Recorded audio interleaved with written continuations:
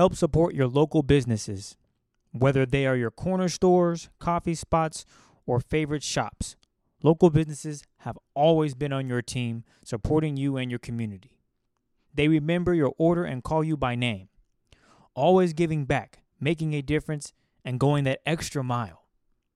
But right now, more than ever, local businesses need our support. So let's be there for them. The next time you go shopping, help your team score and choose to shop at local businesses.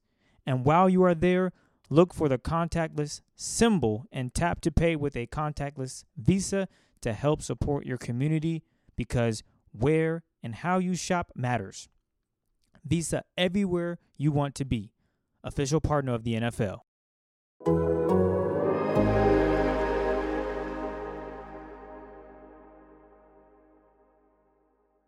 I think that, Dan asked me a great, question about, what do I think? I think, I don't come to play this game to be second place.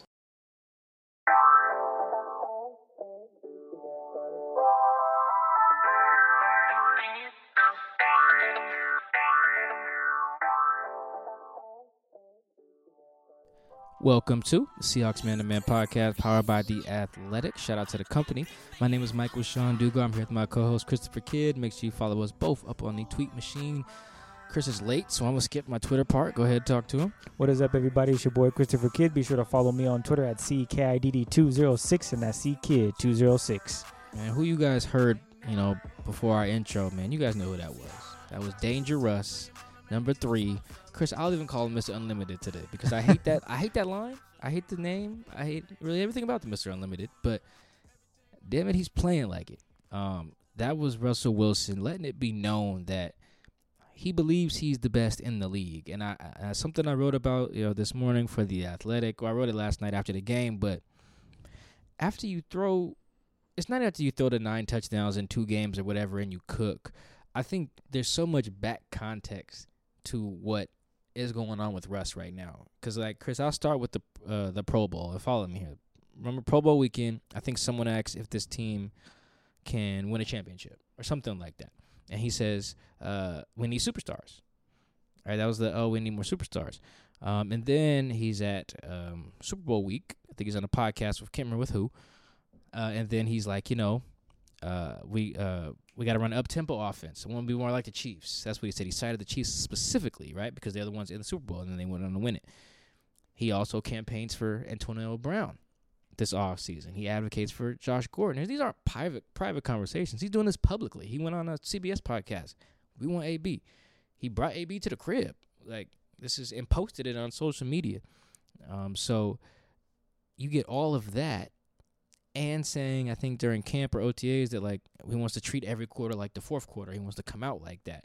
Oh, and then you get first game of the year, he comes out cooking. And then before a primetime game against Cam Newton and the Patriots, the best secondary in the league, well, allegedly, I don't know about that now.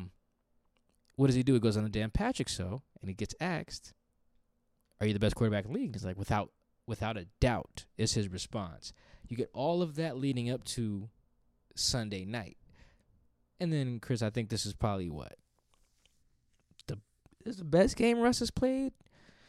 At this point, I don't know how he can top himself. He does it week in and week out, and he's doing it at a very efficient level that you point out, where he doesn't make many mistakes. I mean, the mistake that he made tonight wasn't even his fault. I wouldn't call that a mistake at all. It's just the fact that Greg didn't catch the ball and he got intercepted. And I saw an interesting tweet that said, there should be a stat where if a receiver drops a pass, it's not on the quarterback. It shouldn't be an interception on his behalf. That's your tight end receiver's fault for not hauling in the pass. But that's how great Russ is playing. He doesn't make many mistakes, if any, and he goes out there and he just wins, which, now you look at your son every day.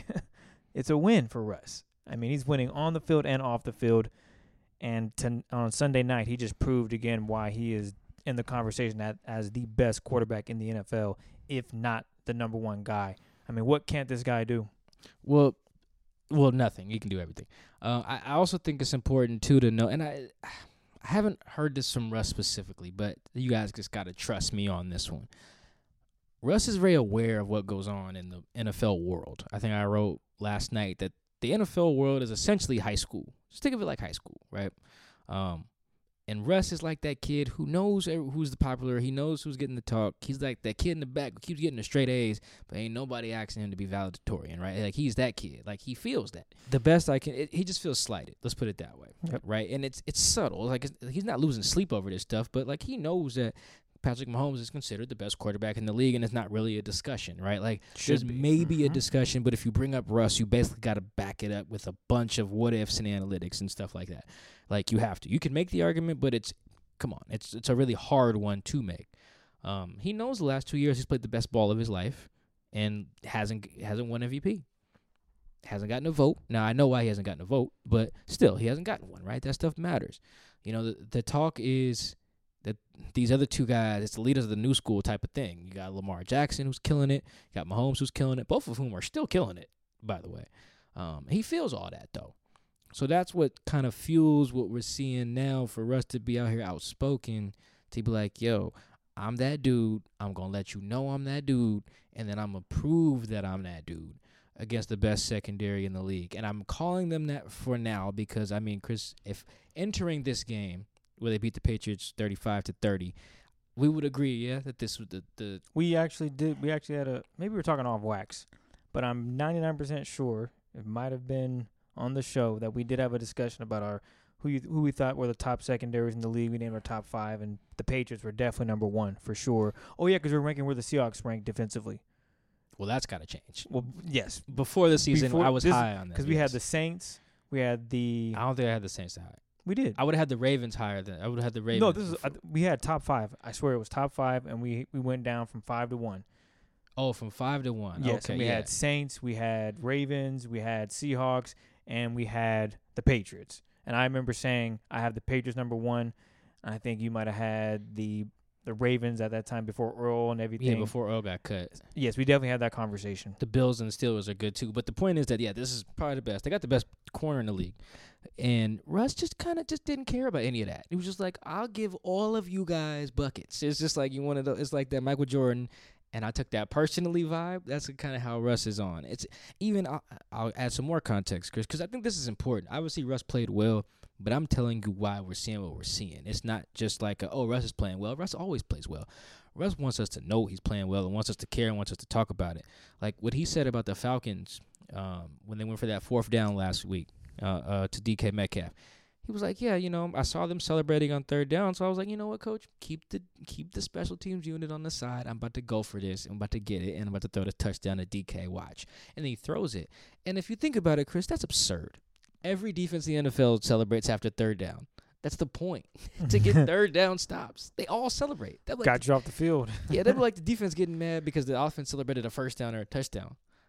Well, I guess they do get mad at those things, but like that's absurd too, right?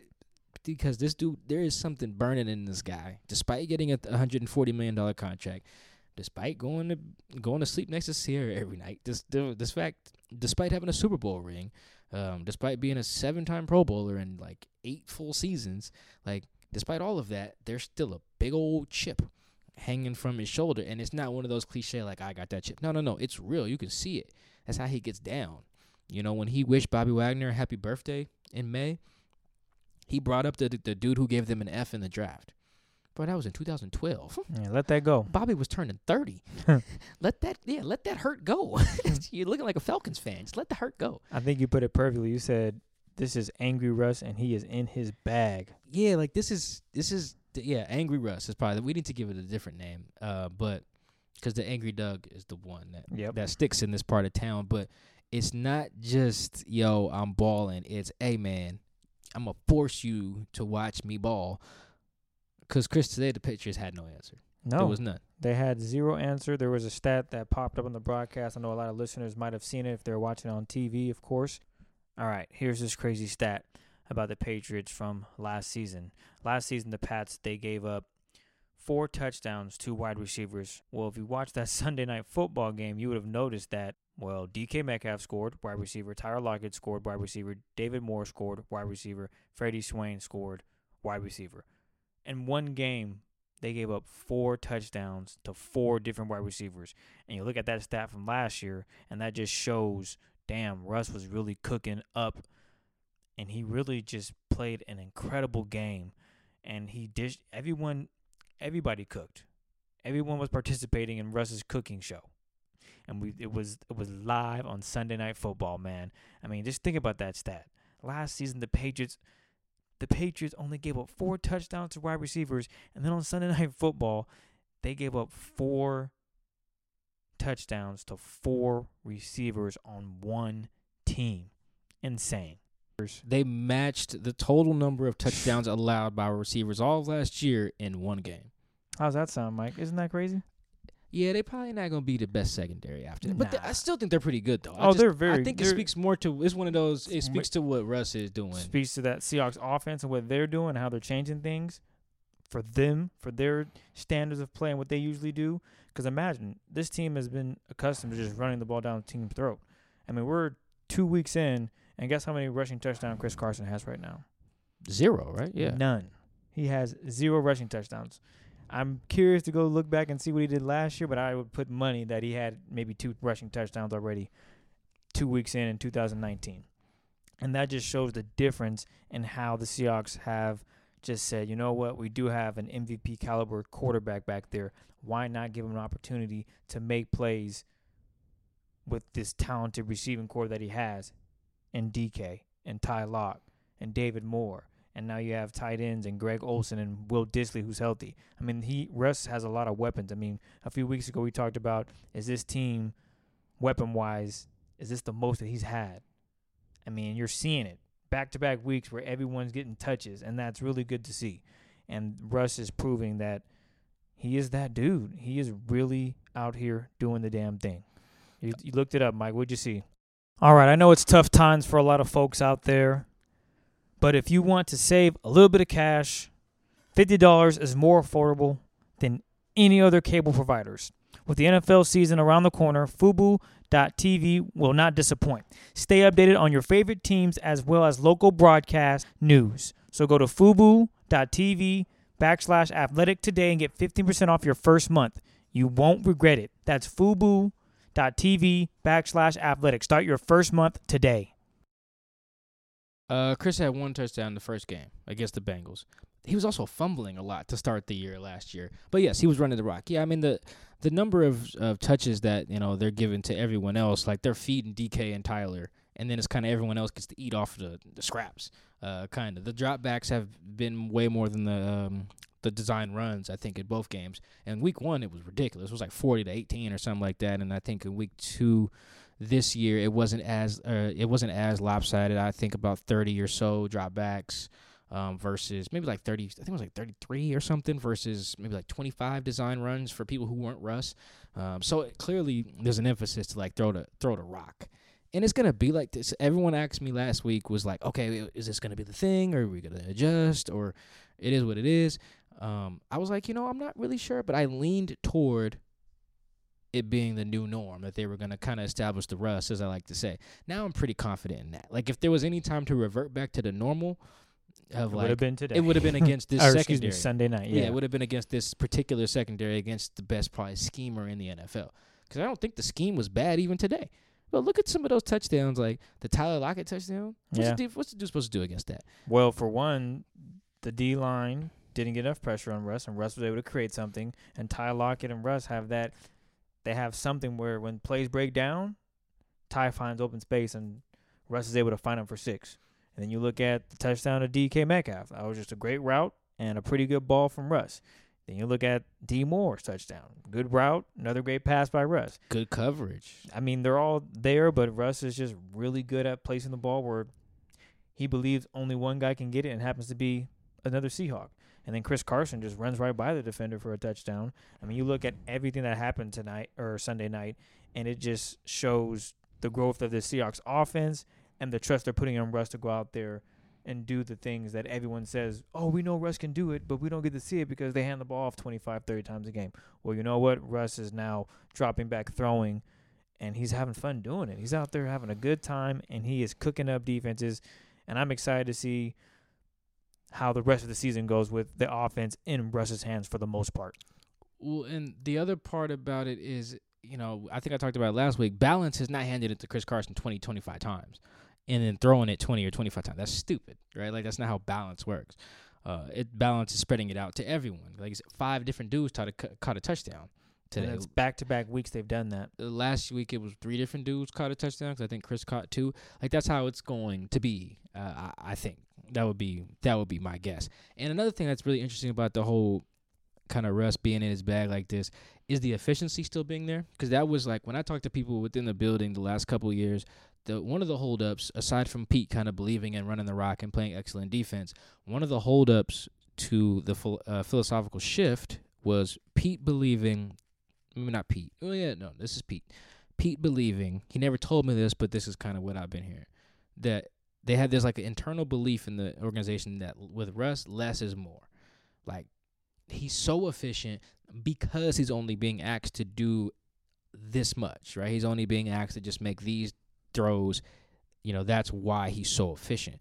Which because of the people who would tell me this, I would be like, okay, cool. Maybe there's something to that. It's a tough sell for me. It always has been. I think after 2015, that's a very tough sell because even I started covering the Seahawks in 2017, and that year there was no run game. The old line was bad, and Russ led the league in touchdown passes and was very efficient, right? So I just never really bought fully that, hey, if you ask him to do a lot more, his efficiency is gonna drop. I never really thought he reminds me Russ more of like a Steph Curry.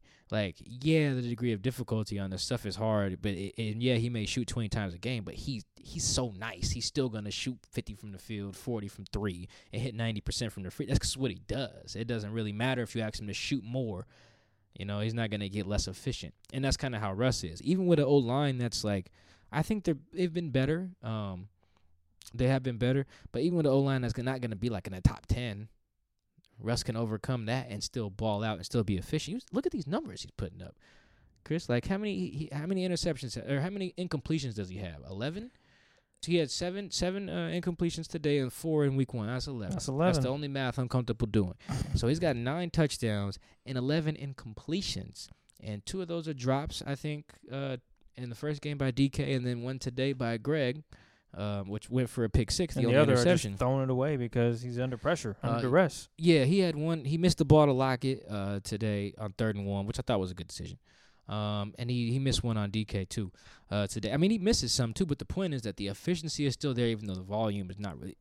Asking him to do a lot doesn't mean that he's going to start being bad at doing those things, right? I never really bought that. There are some QBs who I would buy that from, like, I would say that for like a Jimmy Garoppolo, a Kirk Cousins. If you ask those guys every night to win you the game, you are going to lose more often than not, I would imagine.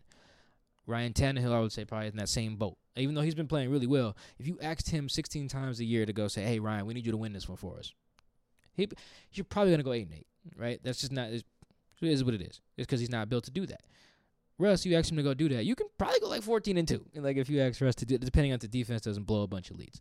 So I think that's the most encouraging part of all this. Yeah, obviously, cooking the Patriots is a big deal. It's huge. Prime time, like, he's probably going to cook the Cowboys next week. Like, that's just how it works. No pun intended with the use of cook there. But the fact that Pete Carroll, this is what he needs to see. Like, personally, I want Pete to look at these tapes and be like, yo, you see this efficiency? That's what you want, right? Because that's what football is about. You move the ball down the field as efficiently as possible, relative to the skill sets your team has. If you're the Niners, that means running it. If you can pick up first downs on 3rd and 31, that means running it.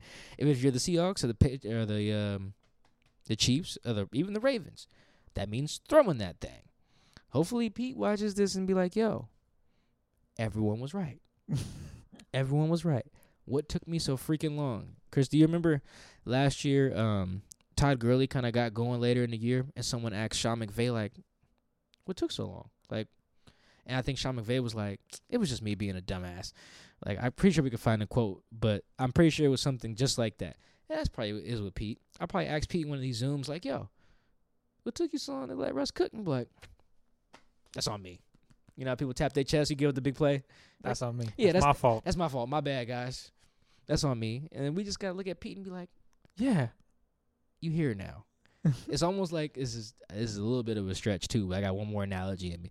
You know, when Pete gave his speech about racism in America, Yes. and I was really proud of Pete. I was like, yo, thank you. What took so long? Where the hell you been? Where you been the last 60 years? Yeah. No, for real. So now it's the same thing. It's like, oh, you letting Russ cook. Where the hell you been, brother? You've been coaching this team for a while now. So I think Pete, I said this last week, Pete has a tendency to learn the wrong lessons from games. It looks like he's finally learning the right lessons. And it's about damn time because I don't know what else Russ can do. He's saying it publicly. He's saying it privately. Does he need to text it to Pete every night before bed? Let me cook. That's a good bedtime story. Yeah. Once upon a time, I cooked and we won. By Russell Wilson. The end. Yeah. By Dangerous or Mr. Unlimited, whatever you wanna call it. Like co-authored by Mike Dugar. No, Russ can have the credit. It's cool. I ain't throwing no passes. Hey, just let me write the book on your career when it's done, and then we can split the money. Never mind. I don't put that. I gotta go. I gotta work that in myself. But yeah, I don't need no credit because Russ is who does the work. Yeah. He's equal opportunity, man. Just hitting every DB today too. I don't know why teams play so much man coverage against Russ. I guess you got to. Well, the thing is, if you play man and you don't, and everyone's locked up, that just allows Russ to create something. If you play zone, that allows Russ to do the same thing because now he can see where there's holes. And usually Ty Lockett, he finds those Ty's holes. good at finding those And holes. Yeah. And they run a lot of crossing routes. That's the problem when they defenses go zone, like San Francisco, they play a lot of zone. They play a lot of zone, yeah. And if you watch when the Seahawks play, Ty Lockett just crosses the middle of the field, and the linebackers, once you get behind them, it's a wrap. Right. I know I'm jumping ahead because the Seahawks don't play the Niners for a while, but it's that same philosophy of, well, if you're going to play man and zone, we're just going to send Tyler across the field because he's 99 speed and you can't keep up with him. And he catches everything that's near him. And he don't take no hits. He's smart. He gets down.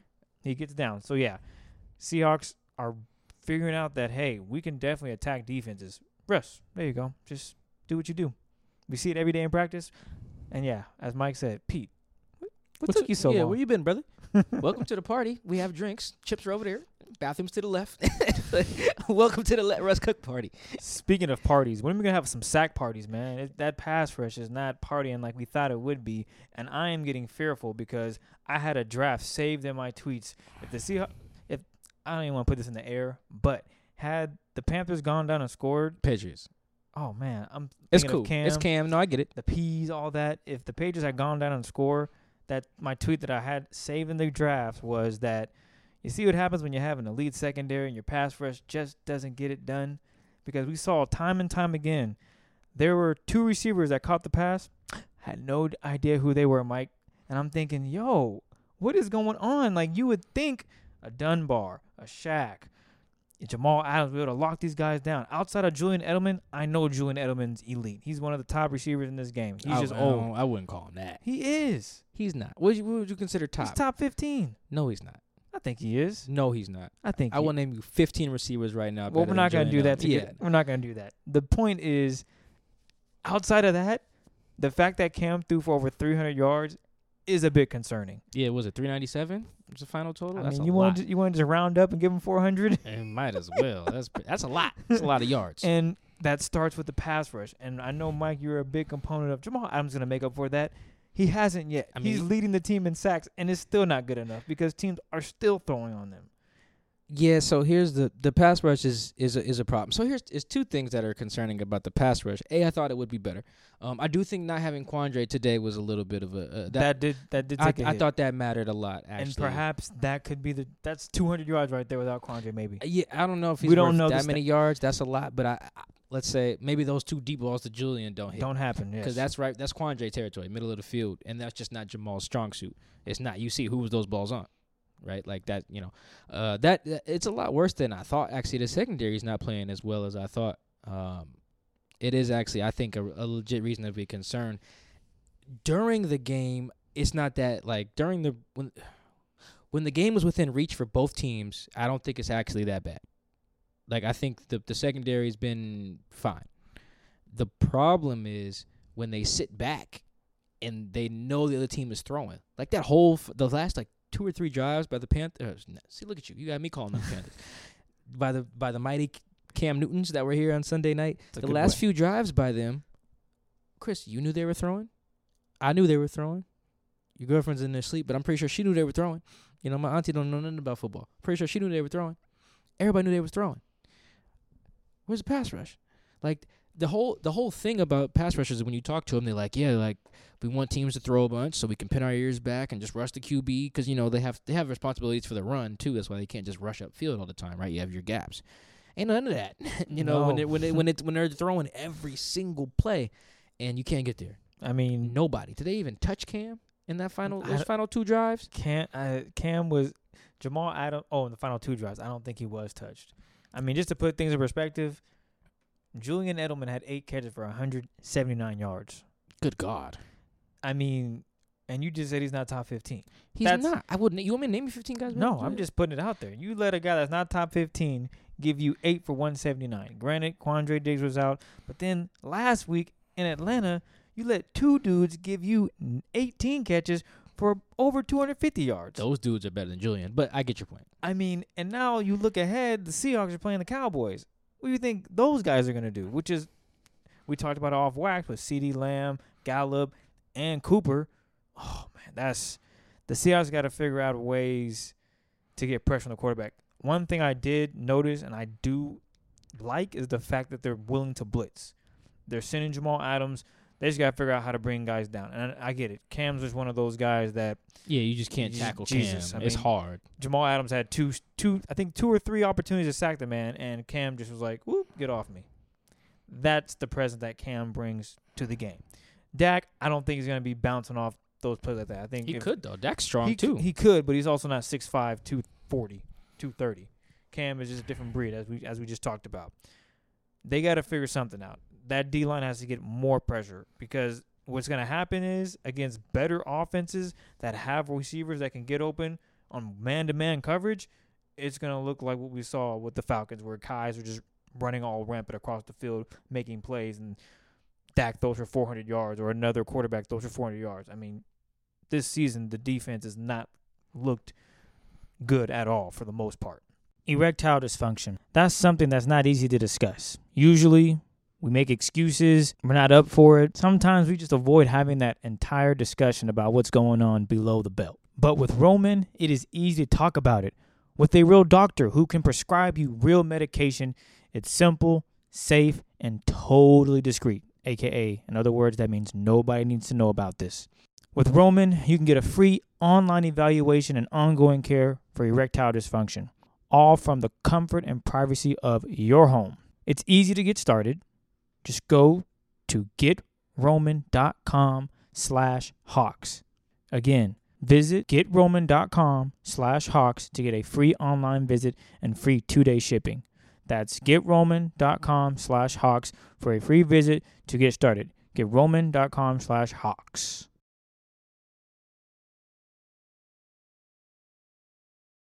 No. I don't think so. And I think the situations are really troubling. Like I said, I mean that's my whole thing. I don't know how they're gonna get better. Maybe they won't. The most troubling part is it's coming. Matt Ryan dropped back 54 times. And I use dropbacks, which account for like scrambles and sacks too, because you got to count all of those when you're talking about the opportunities to rush the passer. So Cam had 44 attempts, but he was sacked once, so that's 45. I don't know how many of his. Oh yeah, because Jamal Adams caught him when he was trying to escape. Yeah, that went down as a sack, and I don't know how really? many. Yeah, I don't know. Thought he just it was got a sack for 0 yards. So that's how it goes. They gave it to him on that one. Yeah. So and I don't know. He had 11 rushes. I don't know how many of those were scrambles because you have to account for those as well. I'm off the top. I think 2 or 3. Yeah. So he didn't scramble too much today. Yeah. Sunday so night, let's see. Let's guesstimate that you're looking at about 48 dropbacks. Oh man. And you get 1 sack. That's just not gonna cut it. So that's back-to-back weeks where you've gotten 100 plus dropbacks. Let's say 102 or something like that. And 2 sacks. And you got 3 sacks. 3. Oh, Benson has 1 and Jamal has 2. 1 and Jamal has 2. Benson Mayo has 1. Yep. That's it though. You're looking at 3 sacks and like 100 dropbacks. That's not gonna get it done. That's just not like that's the number right there. That because that's how you get like your sack rate as you use numbers like that, and pressure rate too. They probably have more pressures. I think they had like 9 pressures or something like that against the Falcons. I don't know how many they had against New England, but that's the most troubling part. Like if I'm Clint Hurtt and I'm Ken Norton and I'm Pete, I'm just like, we can't even get there when we know they're throwing. Yeah. That is an issue. That means our guys just are bad in technique. They got no chemistry. I don't know what the hell it is, but there's unless the secondary is going to morph into a much better unit, and maybe they will next week. And that's a tall task. And I think they can do it. I don't know. Marquise Blair being out will still sting. But, I mean, not having Quandre, I think the gap between Quandre and Leno is significant, even though both of them can start games. Leno made a big play on the goal line there. But, yeah, I don't – even having Quandre back, I just think that this is like still a concern. I don't really see it going away. Because it's one thing when you're not in a situation, you don't have the opportunities. Like, I didn't think they'd have the opportunities today. I thought Cam would drop back maybe 22 times. He dropped back 48. Yeah. That's a lot of pass rush opportunities there. A lot of those are play action too, to move the pocket around and make it harder to get to the passer. But I don't even know if there was a lot of play action in the last 2 drives. How could you play action when they know you're in the 2-minute offense? They were just hurrying up pretty much, and just slinging it. So, I mean, it's watching the tape. I bet you Pete Carroll is probably like, yo, damn it, we screwed. Should we sign a Clowney? Clowney, Everson Griffin. Clay Matthews. Anybody, somebody. You need a veteran presence. And now with Bruce Irvin with question marks with his health, I mean, it's just one of those things where I really believe that, you know, as good as Jamal Adams is, they can't guard forever. And we saw that tonight. I don't even know if they were guarding that long. There were a few plays where Cam, well, yeah, some of them, yeah. I was just thinking, okay, well, someone's going to get open. And what do you know? Oh, it's Julian Edelman. Yeah, of all people, like Julian Edelman open every time. But even like on the outside, who the hell was number 10? D. Bird. How the hell he have 6 catches? That's my point. Demir Bird. There were a few times where he ran a curl route. Cool. I get it. Curl route, understood. But I think maybe 3 of the other 4 catches possibly were him just making something out of nothing, meaning pass rush didn't get there. Cam is still sitting back there. Oh, let me get open for you. Oh, I got you. First down. That's the problem that I was worried about. Now, the Seahawks are fortunate they're not going to face a mobile quarterback every week. All right?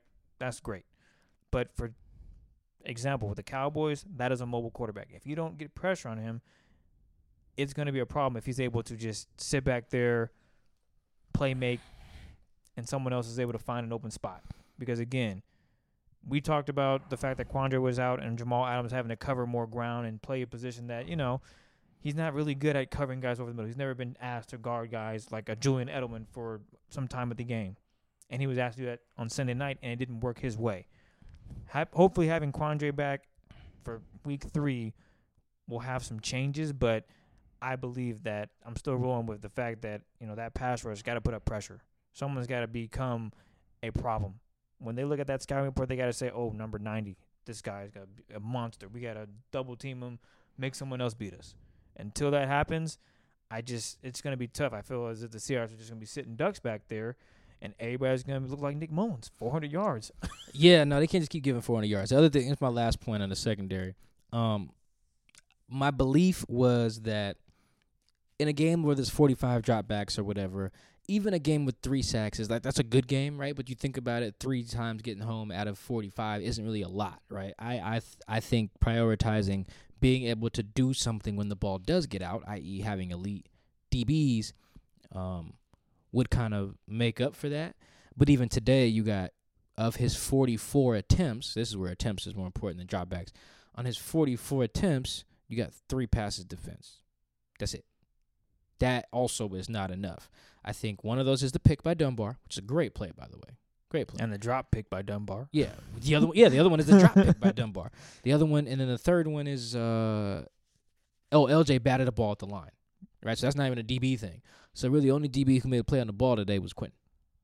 That's hell no. That won't get it done. That is where I think, like the pass rush, I don't think will get like significantly better. Like if it's ranked whatever 30th or right now in pressure rate or whatever as of Monday morning, then maybe it only bumps up to 22 or 24 by the end of the season. But I think just from a whole defense standpoint, the secondary needs to get more hands on more balls because they want to get more ops.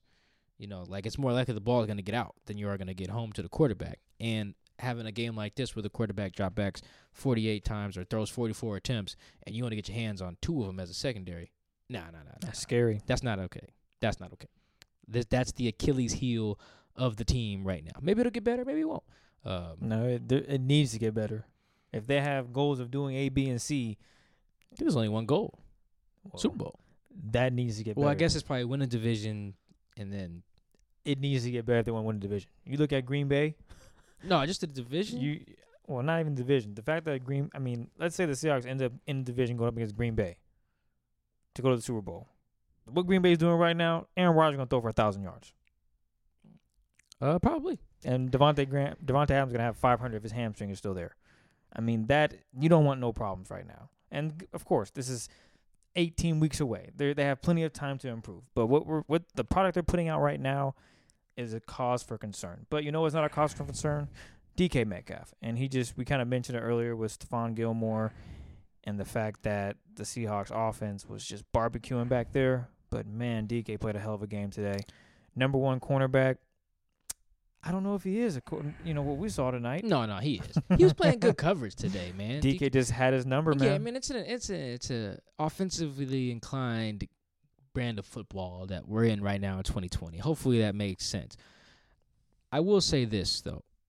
I'm gonna make a statement here, Chris, and I'm gonna stand on it. I don't know if it's a hot take or not. And you ask me for one every show. I think this is the day that DK Metcalf became Seattle's number 1 receiver. Like I think that this is it. I think go ahead, Mark. What was the day of the game? 9/20. September 20th of 2020. That's the day DK Metcalf became Seattle's number 1 receiver. Like we into the thing. It's Tyler Lockett. It's no. It's DK. All due respect to Tyler. This is the day. This is the day DK became number 1. Because when you do that against them type of dudes, because that ball from him against Gilmore, they was fighting. That wasn't like physically, like for real, not less like metaphorically. No.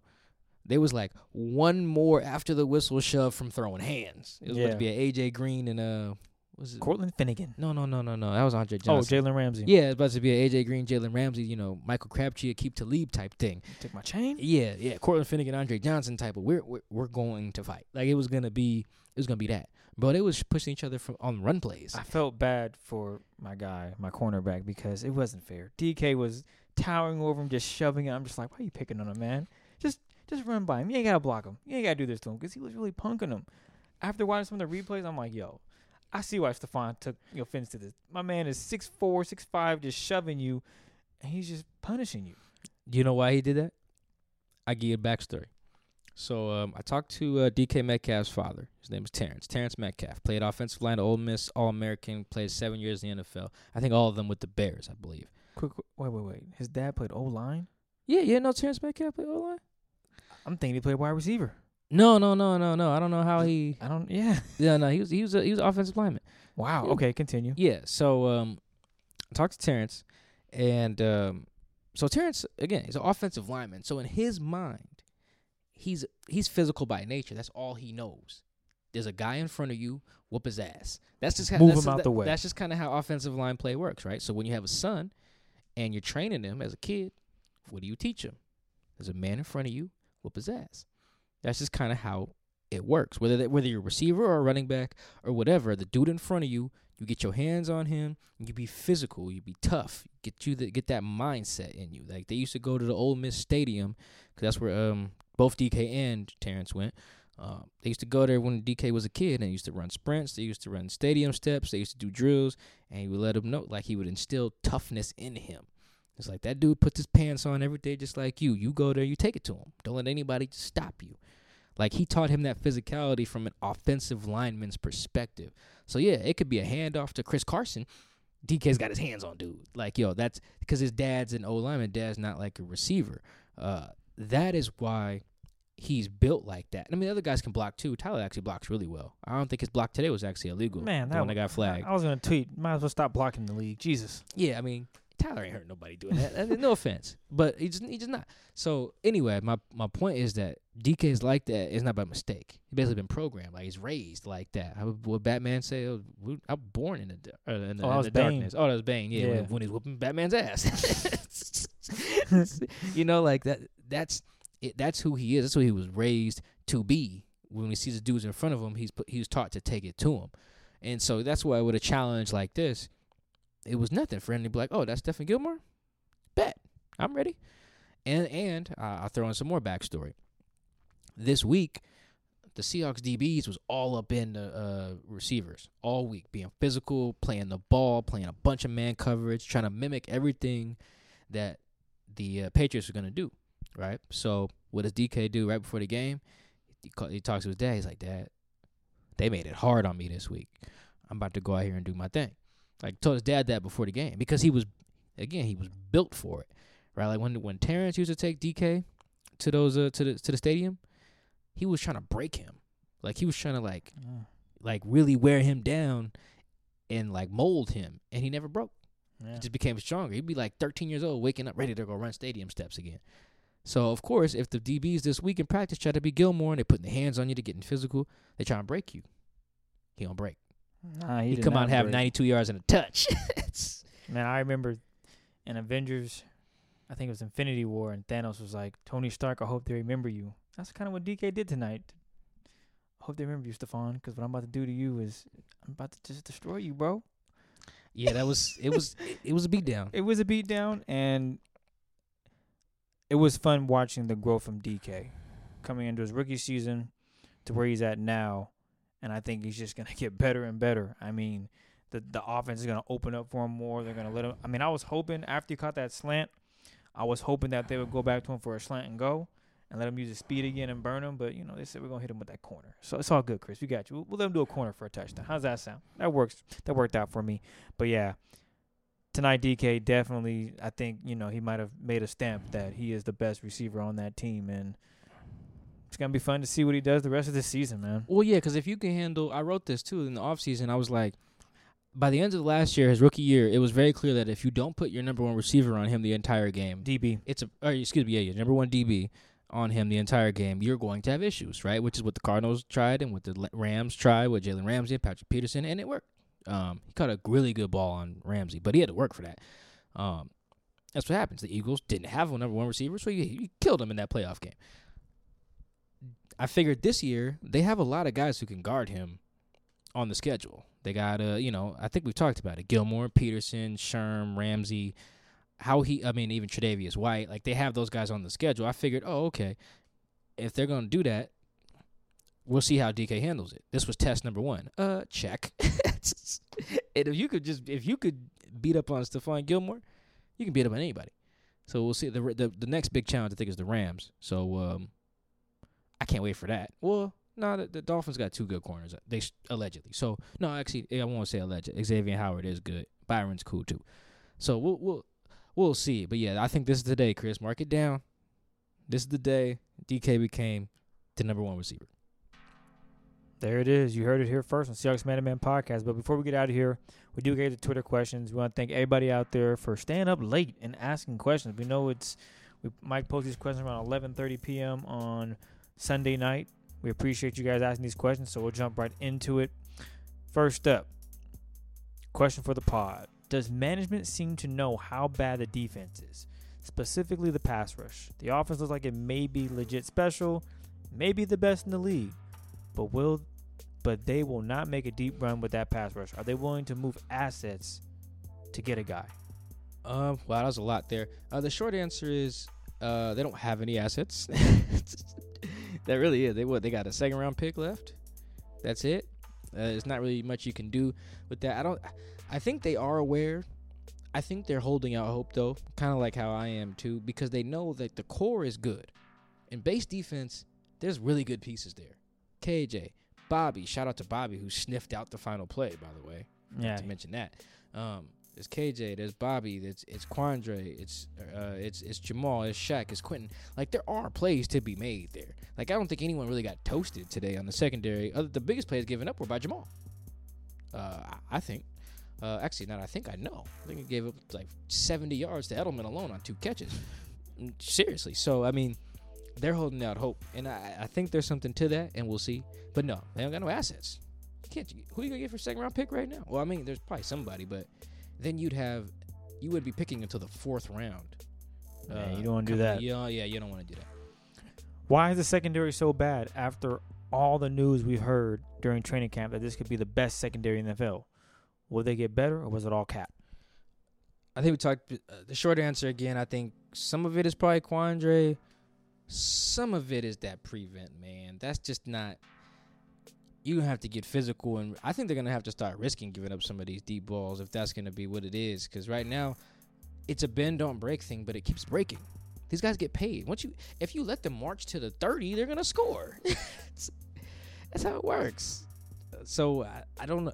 There's a few reasons I think it's not hitting, but I think a big part of it is the 2-minute not being great, which probably means the communication not being great, or guys are tired. And then this whole prevent thing, cover 4, cover 2, whatever it is, it's just not. It's yielding a lot of yards with the hope that they won't give up the points, but they're giving up the points too. Where does this rank on the Seahawks list of never kick games? Myers just a footnote to Russ's magic, maybe Pete's learning.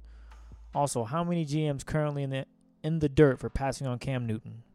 They punted on like 4th and something in Patriots territory, so it's still pretty low on the never kick list. That was soft. Will we count, Chris? 9 GMs? Yep. 9 GMs blew it. Assuming Cam wanted a starting gig only, right? So otherwise, it'd be all 32. At least 9. 9 GMs could have, Cam would be a significant upgrade on the guy they have starting today.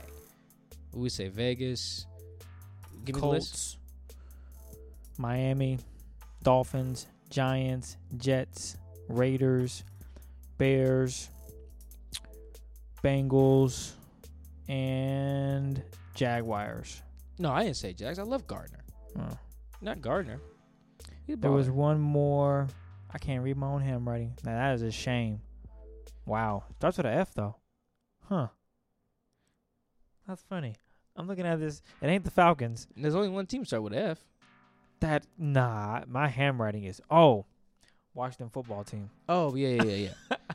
Yeah. If these guys were looking for quarterbacks in March, remember, that's when free agency goes. Yep.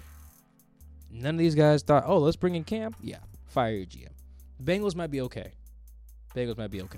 But even then, Cam's better than Burrow right now. If you want to win now, they might be 2-0. Yeah. Seriously. Just throwing it out there. Seriously. Due to his size, Cam taking goal line carries is nearly a cheat code. Is there any reason the Seahawks couldn't try using DK like that sometime? Because DK, not Cam. Next question. I'm sorry. He's just not. DK can't throw. It's not just about being big and fast. Dual threat there. Yeah, that's not dual. That is a single threat run. You need to be a There's a reason the Wildcat doesn't work anymore. You got to be able to throw. The Seahawks really need either Darrell Taylor or Alden Robinson to emerge second half of the season. The Seahawks D-line is powerful, but has no speed, no excuse for a rock. Actually, I'm going to ignore that one. Next up, is DK the GOAT? Not yet. It's still D-Hop or Julio in my mind. But he getting there, though. Welcome OBJ back to the conversation as well. The tight end seem underutilized. What did you see? And also, since we're speaking of tight ends, is Will Dissly okay? 1 catch early, nothing after that.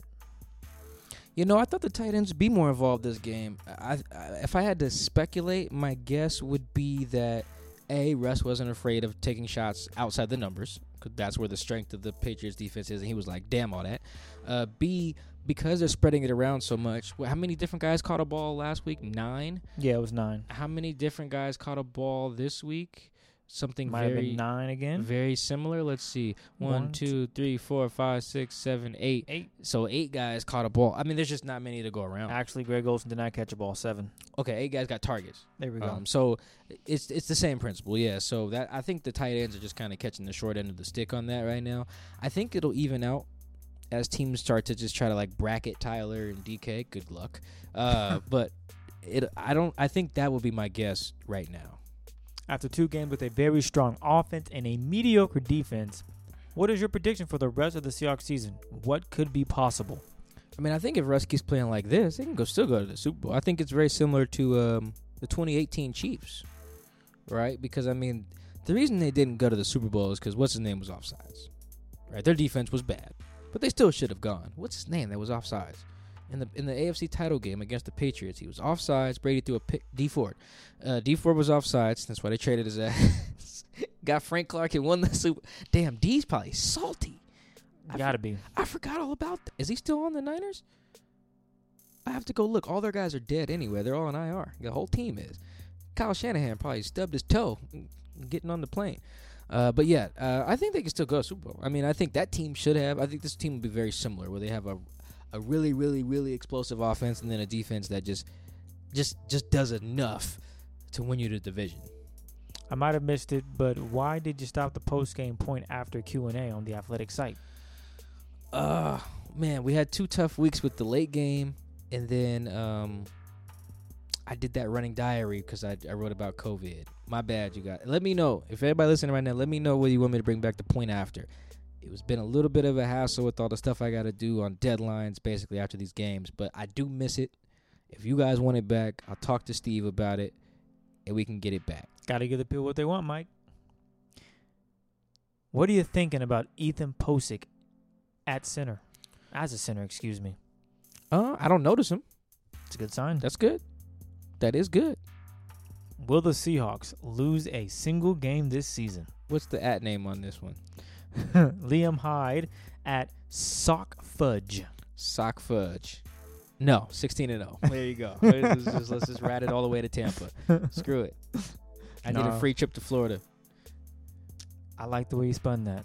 A free trip to Florida, that does sound good, doesn't it, Mike? It sounds free, so yeah. Well, look, we want to thank everybody out there for asking Twitter questions. We appreciate the love and support. If you haven't yet, please go on Apple Podcasts and rate and review the podcast. Make sure you can download it. You get it on Spotify, iHeartMedia. It's everywhere, man. It's everywhere. Anything you want to add, Mike, before we shake? Yeah, I do. Actually, if I want to take a couple minutes real quick. Oh, yes, Damian Lewis. Yes. Every week, I want to make sure we stay on topic with what's really important with what's going on. In terms of racism, police brutality. I didn't get a chance to ask any guys about it on these Zooms. There was a lot going on in my mind. My heart almost jumped out of my chest on that last play.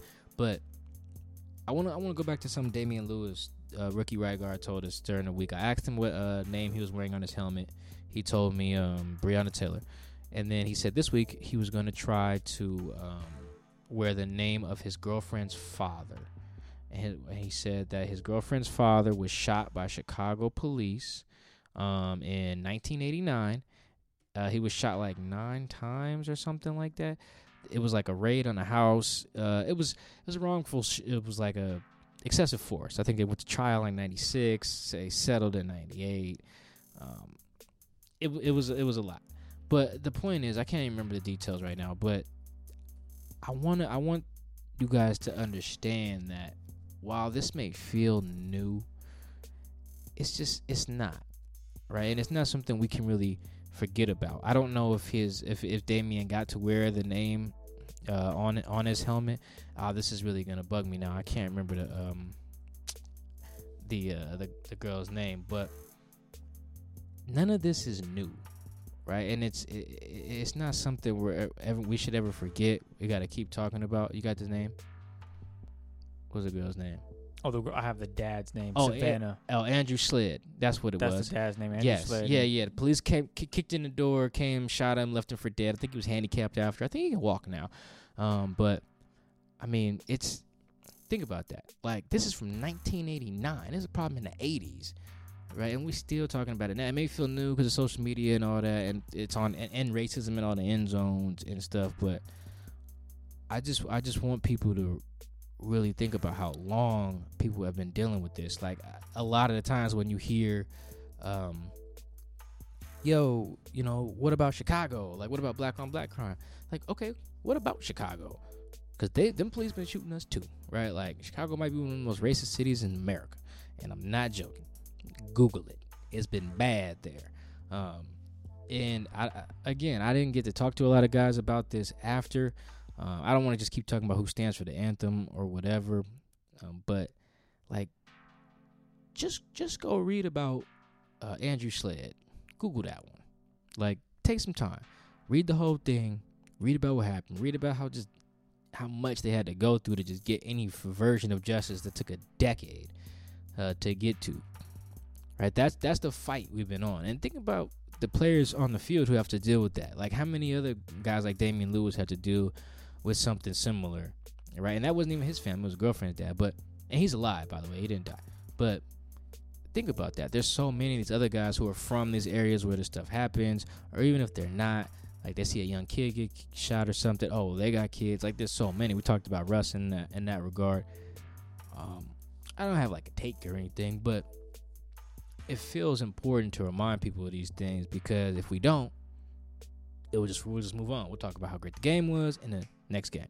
Talk about how great this person played, and then next one. Just can't do that, because when all of these guys left the stadium to go home, their mom was probably worried about them. As great as it was probably like, great game, baby, get home safe, right? Because that's how it's got to be, right? And it wasn't like that for Will Dissly's mom, probably.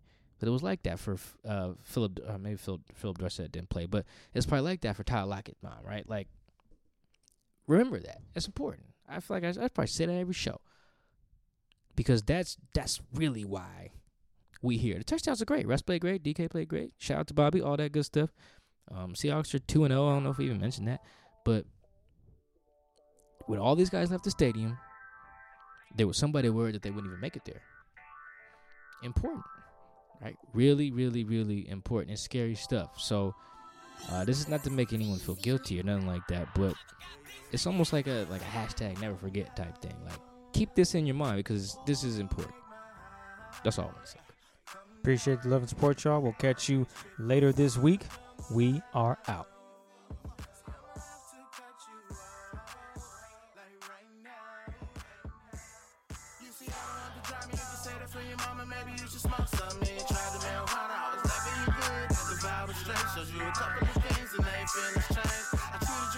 Everything was a gift from a time to your bag and the color.